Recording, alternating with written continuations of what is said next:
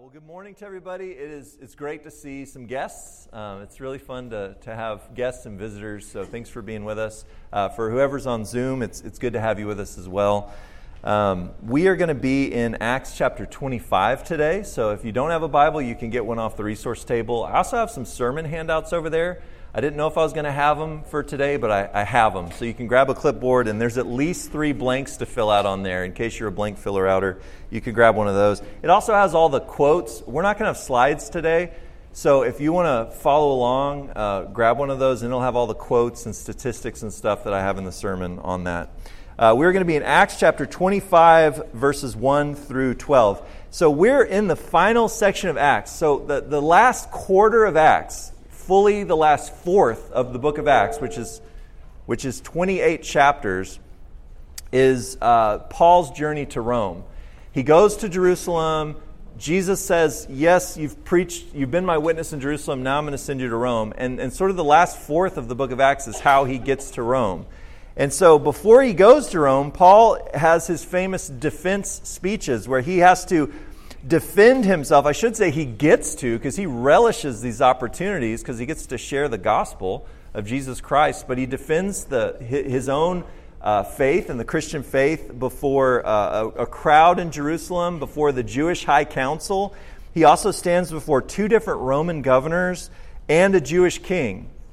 So all these people, he gets to defend the faith and share the gospel with them. And originally, some of y'all know this, but originally Kevin was going to cover the first of those 2 Roman governors today. His name's Felix, Antonius Felix. But Kevin came down with what we think is the flu. That's why I was praying for him. So we love you, Kevin, if you're on there. And he's going to get to come back next week, if he feels up to it, and preach on Felix. So we're going to do a little switcheroo today, and I'm going to actually preach on the next governor, the second governor that Paul goes before, whose name is Festus. And I get to preach on him today. And then next week, we're going to jump back 2 years to Paul defending himself before Felix. So you got all that figured out in your head? Great. I don't think you're going to miss a beat, honestly. So speaking of political leaders, it's, the midterm elections. And so this made for a relevant sermon. And I think Kevin's is going to have some relevance too next Sunday.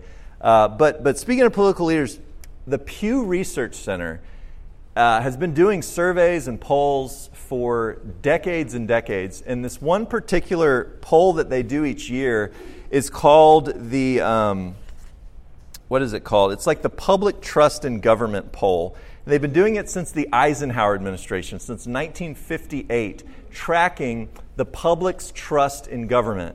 And you can see it, I don't have a slide for you today, but you can see how it started with about 75% of American adults that trusted that at least most of the time the government's going to make good decisions and do the right thing. And that was in Eisenhower, Kennedy, and then it falls through the 60s, 70s, Vietnam, a lot of different things, kind of goes up a little bit with Reagan, and it just trends down the whole way down. So now, they just released back in June, the one for this year, and they report that only 2 in 10 Americans, less than 1/5 of Americans, say that they trust the government in Washington, this is the federal government, to do what is right just about always. That's only 2% of American adults right now trust that the federal government will do the right thing just about always. And then most of the time is only 19%. So really only 2 in 10 people think that the federal government will do the right thing at least most of the time. All right, and that's historically a pretty low point. It's been lower, believe it or not, but it's trending down, as I said. And I talk to people all the time who have, and even in our church family, who have very little trust in the government and very little faith in politicians. And there's a lot of reasons for that I talk to people about, but we won't get into all the reasons for that. But the point is, a lot of people, their faith in government, their faith in politicians has been eroded, particularly in the last 20 plus years, right?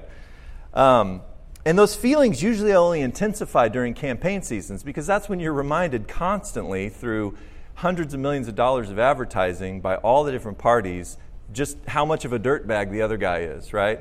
And so we all kind of hear everyone's a dirtbag constantly, and then we're like, man, these people are dirtbags, And so people, your faith in politicians erodes, and especially so in these campaign seasons. And some people don't even want to vote because they don't have faith in any of the candidates. It's like, why should I even participate in electoral politics? It's not, everyone's a dirtbag. That's kind of how, I'm not chastising you if you hold those feelings. But if you feel that way, I think today's sermon is going to be a huge encouragement to you. All right? This is going to be great. Today's passage reminds us that God works through even the worst political leaders. We don't know what bad political leaders are, historically speaking. These guys that Paul and Peter and everyone were telling the first century church to show honor to and respect to and obey, so long as they didn't lead you to disobey the laws of God, these were horrific people.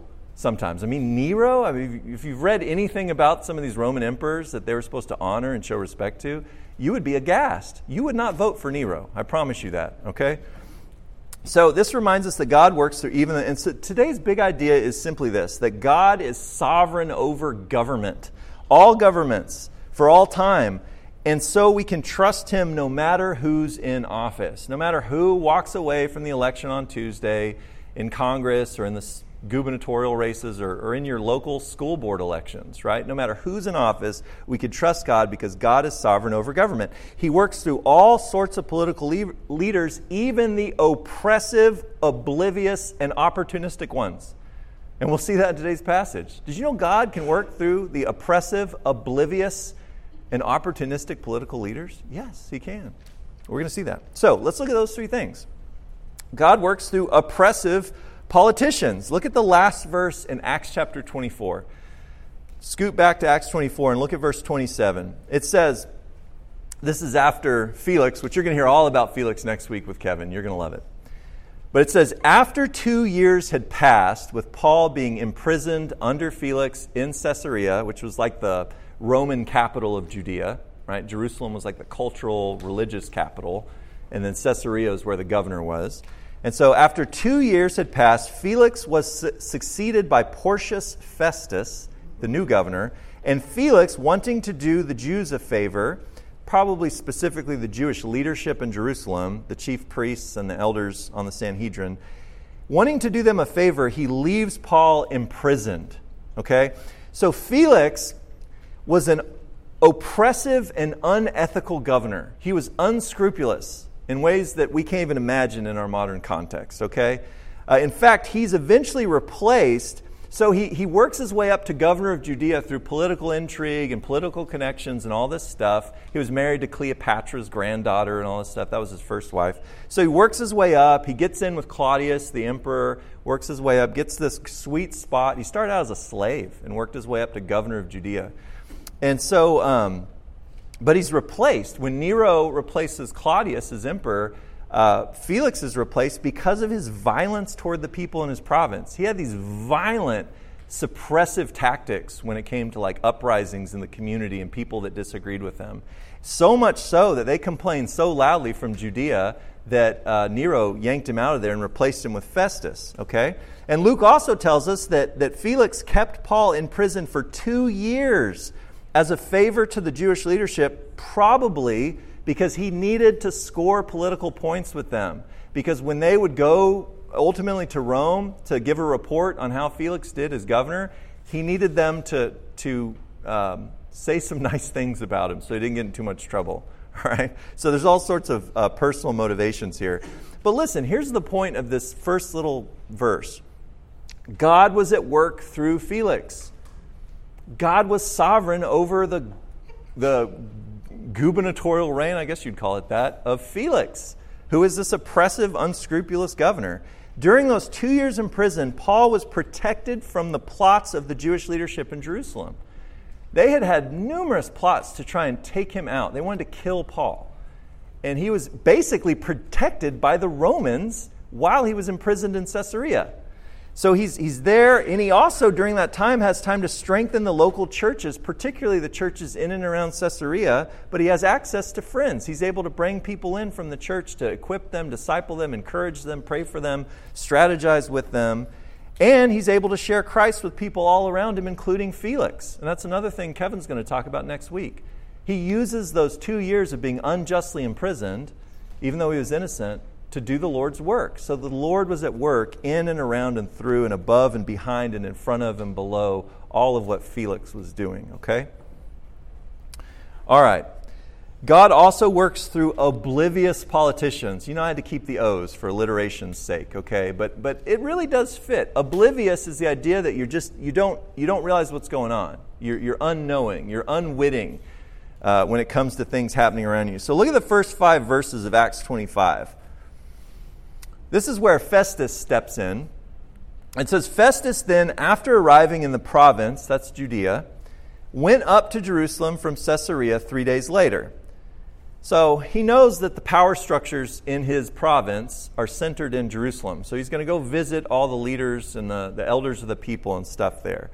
So it says, and the chief priests and the leading men of the Jews brought charges against Paul. So right off the bat, they start telling this new governor about Paul. They bring charges against him, and they were pleading with Festus, requesting a concession against Paul that he might have him brought, that is Festus, might have him brought to Jerusalem, and then at the same time they were setting an ambush to kill Paul on the way to Jerusalem. They're trying to get him in between Caesarea, out of the Roman protection, on the way to Jerusalem to take him out. And so Festus then answered that Paul was being kept in custody in Caesarea and that he himself was about to leave shortly. Therefore, he said, have the influential men among you go there with me, and if there's anything wrong about the man, have them bring charges against him. So from what Luke tells us, it seems that Festus was oblivious to the plot to ambush Paul. And we had, back in Acts 23, just 2 chapters ago, a group of Paul's enemies, 40 men who had taken a vow to not eat or drink until they had killed Paul, they went to the leadership, the chief priests and the elders on the Sanhedrin Council, and they said, hey, we got this plan to kill Paul. If y'all will ask the Roman commander to bring him to Jerusalem to be tried before the council, we'll kill him on the way. Right? So they had already tried this before in Acts 23. So now it's happening again. But that last plot, you remember how that got foiled? Remember Paul's nephew, overhears them talking about it. And so he goes and tells Paul. Paul's, under arrest by the Roman commander. And Paul sends his nephew, the Roman commander, and says, tell him what you told me. So he tells the Roman commander, hey, there's a bunch of guys out here ready to ambush your soldiers to kill Paul. And so that's when he sneaks him out at night with a bunch of soldiers and cavalry to bring him to Caesarea so that they could protect him. So back then, God was using this unwitting Roman commander to protect Paul, the Lord's apostle. And once again, we see God protecting Paul through a Roman leader. Guys, these guys were not compassionate towards Christianity, right, and towards Paul. They were just doing their jobs, but God was using them, even though they were oblivious to some of these things that were going on, he was using them to protect his guy. And so even though Festus didn't seem to know what was going on, his decision to keep Paul in Caesarea essentially saved his life. He might have just been going by the book, right? But it saved Paul's life. And this was another example of divine protection. We see God's invisible hand made visible through how he takes care of his people, even through people like Festus. And then finally, God also works through opportunistic politicians. Think about words like selfish, self-serving, pork barreling, whatever you want to call it, right? God can work through opportunistic politicians. Look at verses 6 through 12. These are the last verses in our passage. It says, after Festus had spent no more than 8 or 10 days among them, so he's hanging out with all the leaders and power brokers in Jerusalem for a week, he went down to Caesarea, and on the next day he took his seat on the tribunal and ordered that Paul be brought. That tribunal is the bema seat. It's the seat of judgment that a Roman tribunal would sit on to exact justice, to give judgment, okay? So he's having a trial. So he sits down on the bema seat. He orders that Paul be brought. After Paul arrived, the Jews who had come down from Jerusalem stood around him, bringing many and serious charges against him, which they could not prove. This reminds you of Jesus? It should. If you go back to Luke 22 and 23 and the trials that Jesus faced, nobody could get their story straight. The false witnesses couldn't get their story straight. They could not prove that Jesus had done anything wrong. That's why they kept saying, this man's innocent. So too with Paul. They're not able to prove that he had done these things. So while Paul said in his own defense, I have not done anything wrong, either against the law of the Jews or against the temple or against Caesar. So right there you see the nature, kind of the threefold nature of the accusations against Paul. That he had broken the Jewish law, tried to desecrate the temple by bringing in Gentiles to the temple, which wasn't true. And then also that he had broken Roman law by treason, by worshiping another king, by serving another king besides Caesar. So they're trying to trip him up on both ends of it, right, with the Jewish law and with the Roman law. And in so doing, they're trying to pressure Festus to go, ooh, we got to deal with this guy. But it says in verse 9, but Festus, wanting to do the Jews a favor, replied to Paul and said, are you willing to go up to Jerusalem and stand trial before me on these charges? Now, I don't know if he knows about the plot at this point, but they want him, the Jewish leadership wants him to come to Jerusalem. And so Festus is like, hey, I'm new to the job. Maybe I should bring this guy to Jerusalem to satisfy these folks. And so he asks Paul, though, do you want to go to Jerusalem? So it's kind of like, I don't know what to do. And Paul says, I am standing before Caesar's tribunal where I ought to be tried. He's like, I'm where I need to be. I have done nothing wrong to the Jews, as you also very well know. By the way, that's kind of a slap in the face. He's like, you very well know that I've done nothing wrong. You know I'm innocent. I see what's happening here is kind of what Paul's doing. If, therefore, I am in the wrong and have committed something deserving death, I am not trying to avoid execution. Paul's like, if I did something deserving death, I'm not fighting it. I'll maybe not happily go to execution, but I'm not going to beg off is kind of the exact translation, execution. But he says this, but if there's nothing to the accusations with which these men are bringing against me, no one can hand me over to them. And look at what he says. I appeal to Caesar. Paul was a Roman citizen. A Roman governor cannot, on trumped-up charges, knowing a Roman citizen like Paul is innocent, cannot send him to be tried in a Jewish court in Jerusalem. This would be highly inappropriate. And Paul knows that. Festus knows that. Everybody knows that. And so Paul lays claim on his ancient right as a Roman citizen to basically jump past Festus and go straight to Rome and to Caesar. It wasn't always Caesar himself that judged these issues, but it was going to Rome and someone on behalf of Caesar. And so he says, I appeal to Caesar. Then when Festus had conferred with his council, these are like the savvy sort of political people that are giving him counsel. He had conferred with them. He answered, you have appealed to Caesar you shall go. So it's clear that Paul was innocent with regard to both Jewish law on the one hand and Roman law on the other hand. And it's also clear that Festus did not want to declare Paul's innocence. You see how he's kind of in the horns of a predicament, right? He's like, I know you're innocent, but I don't want to declare your innocence. And why was that? Because he would infuriate the leaders that hated Paul and wanted him dead if he said, hey, Paul's innocent. And these were the folks that controlled the power structures in his province. And one of the things that Roman governors had to look out for were uprisings. They had to suppress uprisings all throughout the history of Roman governorship in Judea. And so he's like, okay, I don't want to make these folks mad in Jerusalem, but I also don't want to, not do my job as a Roman governor with this Roman citizen, okay? And if he had let Paul go and they had murdered a Roman citizen, now all of a sudden the Roman governor with all the Roman soldiers has to do something, right? And that would put him in a really tough spot right in like the first day on the job, And so this is a tough thing for him. So even though Festus knows Paul is innocent, he asks if Paul would like to stand trial in Jerusalem within the reach of his enemies. Paul understands the danger because he had seen these plots before. He knew what was going on. And so instead he appeals to Caesar, which again was the right of every Roman citizen. It was one of the most ancient rights of Roman citizenship. And this provided the perfect opportunity for Festus to what? To rid himself of Paul. He can get Paul out of his hair. And it's like, well, Paul's a Roman citizen. He appealed to Caesar. And it's like, all done. So he's a Roman citizen. I'm a Roman governor. I got to send him to Caesar. Sorry, leaders in Jerusalem.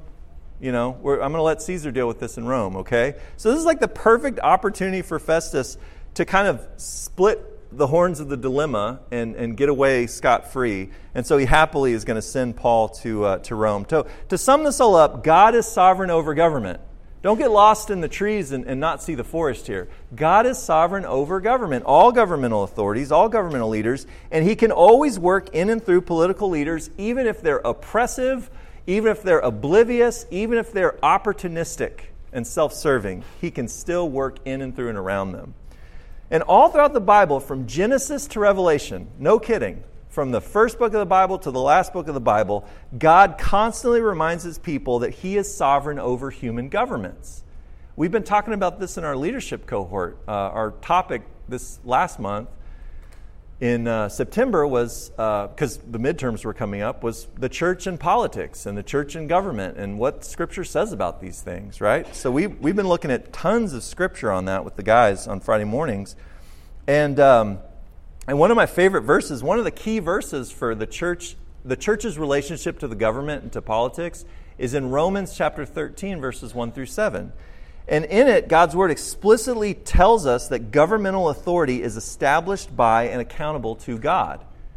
Does that mean that when God establishes authority of governmental leaders, that they necessarily do what God wants them to do? No, they have free will, and they oftentimes use it in horrendous ways. And they will be accountable to God. They will stand before Jesus Christ someday, accountable for what they did with that authority. Okay, and we can trust that God will avenge whatever needs to be avenged, okay? Justice will prevail, but not perfectly in this life through these governmental authorities, okay? Only perfectly through Christ and his kingdom. And so what does Romans 13:1 say? Paul, the very guy we're talking about here who's getting kind of mishandled by the government, he says this to the Roman church. He says, every person is to be subject to the governing authorities, for there is no authority except from God, and those which exist are established by God. That's a big pill to swallow, but we got to swallow it. There is not a single governmental authority that has ever existed that hasn't existed as a direct result of God establishing it. But there are terrible people that have misused and abused their authority in horrendous ways. And again, they will stand and be judged for that.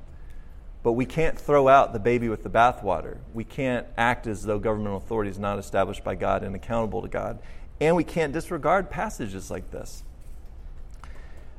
Just the other day, I was reminded of God's sovereignty over governments. I was talking to John Cartwright, actually, and we had a great conversation about historical figures that show up in the Bible, in the Old Testament in particular.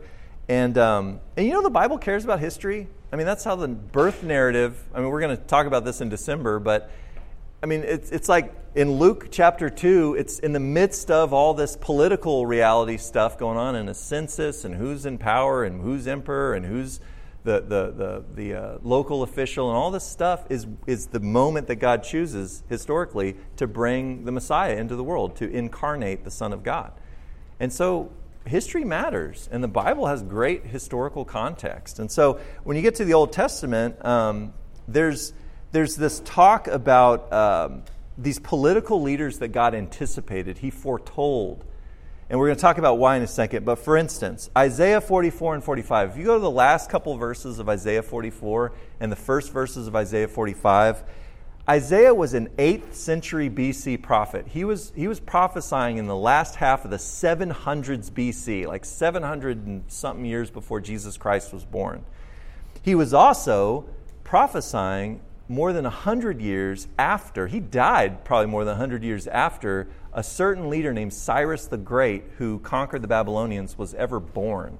And so in Isaiah 44 and 45, Isaiah foretold the reign of Cyrus the Great by name, this Persian king who would arise to conquer the Babylonian Empire, again, more than 100 years later in 539 BC. And Isaiah calls Cyrus God's anointed, his chosen one, and God's shepherd, who would return his people back to the land. Now, if you want to be cynical and say, well, that foretold the future, so it must have been written after the events happened. People do that. That's just a way people can deny Scripture, that it actually foretells things that come true. But Isaiah prophesied this before this guy's even born, that he would be a servant of the Lord and return God's people, which is exactly what he did, to Jerusalem, to the land. And then you see like Daniel 11. I love Daniel. I'm thinking about us preaching through it next year. We'll see. But Daniel 11 foretells, and 8, foretold the reign of another great, Alexander the Great, the Macedonian general who would arise to conquer the Persian Empire. That's Cyrus the Great's empire, would be conquered by Alexander the Great. And Daniel predicts this more than 100 years before the events happened in 330 BC. So again, you get this other leader who's anticipated by God's word before it ever happens. So why does God give us these prophecies? Why does God tell his people the end from the beginning, as he puts it in Scripture? Particularly with regard to government and political leaders. Why does he do this? He does this so that we will take heart as his people, knowing that he is ultimately sovereign over the ever-changing arena of politics and government. He does it so we're not going to freak out with all the ups and downs of political maneuvering and governmental changes and revolutions and good leaders and bad leaders and all the ups and downs of human history in the political realm. We can stay steady knowing that God is sovereign over all this stuff. That's exactly why he puts those accounts that he foretells in the Old Testament. We can trust God no matter who's in office, okay? This week, we have a great opportunity to apply today's big idea. Can you guess what it is? Right. Tuesday's election day, and if you haven't exercised your civic right as a citizen, not all of us in this room are citizens, and there's a lot of people that would love the opportunity to participate in electoral politics in our country. But if you are a citizen in this country, you have a privilege. It's a stewardship. God's given you something, and you can participate in electoral politics with a vote. Now, I know some of you might go, well, I don't want to vote, right? Because I don't think, these are all dirt bags, right? And maybe that's your position. But the point is, you have a resource. You have a capacity. You have a privilege that God has given you with regard to citizenship in the United States of America, and you got to make a decision on how you're going to steward that. All right? We all do. And so Paul made use of the rights of his citizenship as a Roman, for sure. I mean, that's why he's going to appeal to Caesar, right? Because God gifted him with Roman citizenship, and he used it to accomplish God's purposes for God's glory. We can do the same. But listen to me. If you do cast a vote on Tuesday, maybe you already have, cast it with confidence. Don't do it sheepishly. Cast it with confidence, not confidence in the human candidate whose name is on the ballot. Cast it with confidence in our sovereign God who exists over and above and behind and before and around and in and through every political reality that's ever existed in human history. Cast it with confidence in him, not whoever that person is. Should you vet the candidates? Yeah, to the extent you can. Try to seek out people that'll be just and righteous, But at the end of the day, your confidence isn't in those people. Even the greatest looking one on this end can act oppressively or opportunistically down the road. I don't care what party they're from. They're human beings. They're fallen. We have to understand that. And so cast a vote with confidence in God. And folks, if your candidate loses on Tuesday night, man, don't be like the UT fan that, like, when UT loses the big game in the fourth quarter and nobody can talk to you for like 8 days because you're so depressed. Like, don't do that. Like, wake up Wednesday morning with a smile on your face and a heart full of joy and peace, knowing that God's still in control, whatever happens. Okay? And let other people see you do that so that they know that you have a hope in this life that goes deeper than who gets elected in any particular election. And even if you choose not to vote, don't allow yourself to lose confidence in the fact that God can and will work through political leaders, even the most oppressive, oblivious, and opportunistic ones, just like we see in today's passage. Deal? All right. I'm going to end today's sermon with Paul's own advice. Again, this is the same Paul who's doing all these things in our passage, or having these things done to him, I should say, in our passage.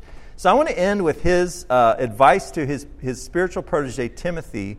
And this is in 1 Timothy chapter 2, verses 1 through 4.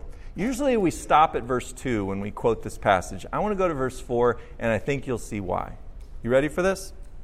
This is what Paul says after all these accounts that we're talking about in Acts, by the way. He says, I urge you, Timothy, first of all, to pray for all people. Ask God to help them. Intercede on their behalf and give thanks for them. And you're thinking, wow, he must be talking about Mother Teresa or something, right? He says, pray this way for kings and all who are in authority, so that we can live, that's the purpose, so that we can live peaceful and quiet lives marked by godliness and dignity, so that we as Christians can live Christian lives and live Christianly in society without persecution, without obstacles and hindrances to us being the church, being salt and light in wherever God's placed us. And then it says in verse 3, this is good and pleases God our Savior, who wants everyone to be saved and to understand the truth. So Timothy could not vote in his ancient first century Roman context for his political leaders. But folks, if you don't think God expected him to influence his political leaders through prayer, you're missing it. Just like he expected Esther to influence the political leader of her day, who happened to be her husband, the king, the emperor, so too he wanted Timothy, and I would assume, based on that, the rest of the church, all Christians, to be influencing their governments, their governmental leaders, the political calculus of their day through prayer, at the very least, but certainly at first. Prayer for all of them, even the nasty ones, but always trusting that God is sovereign over government. Next week, Kevin's going to take us back. He's going to rewind the tape 2 years earlier and take us back to Acts 24, where we're going to see how God ultimately sends his messenger to share the good news of Jesus Christ with an unscrupulous politician, so that this unscrupulous politician might understand the truth and be saved. And we'll see that with Felix next week.